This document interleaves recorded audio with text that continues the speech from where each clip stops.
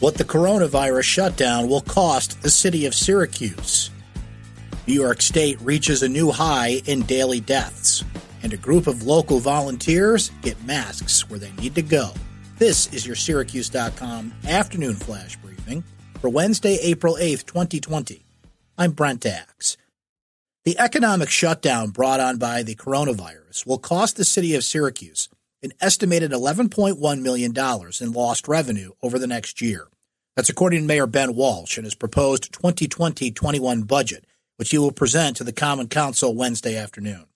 More than half of the lost revenue comes from a sharp decline in sales tax, money the state collects on every retail purchase.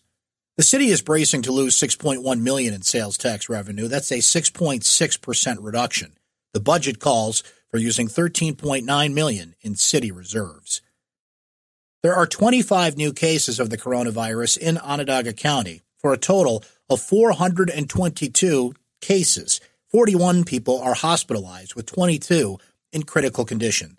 6 deaths related to COVID-19 have been recorded in Onondaga County. Daily coronavirus deaths in New York reached a grim new high point as 779 more people have died, according to Governor Cuomo. It's the second day in a row that new deaths were above 700.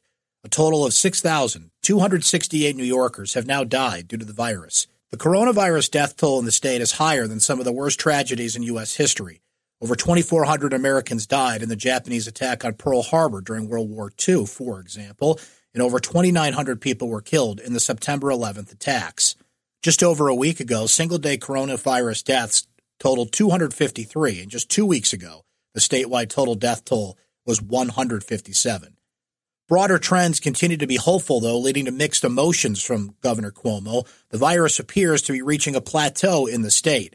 The running 3-day average of new hospitalizations has declined sharply in recent days. From a high of over 1,200 last week, the average was 533 yesterday.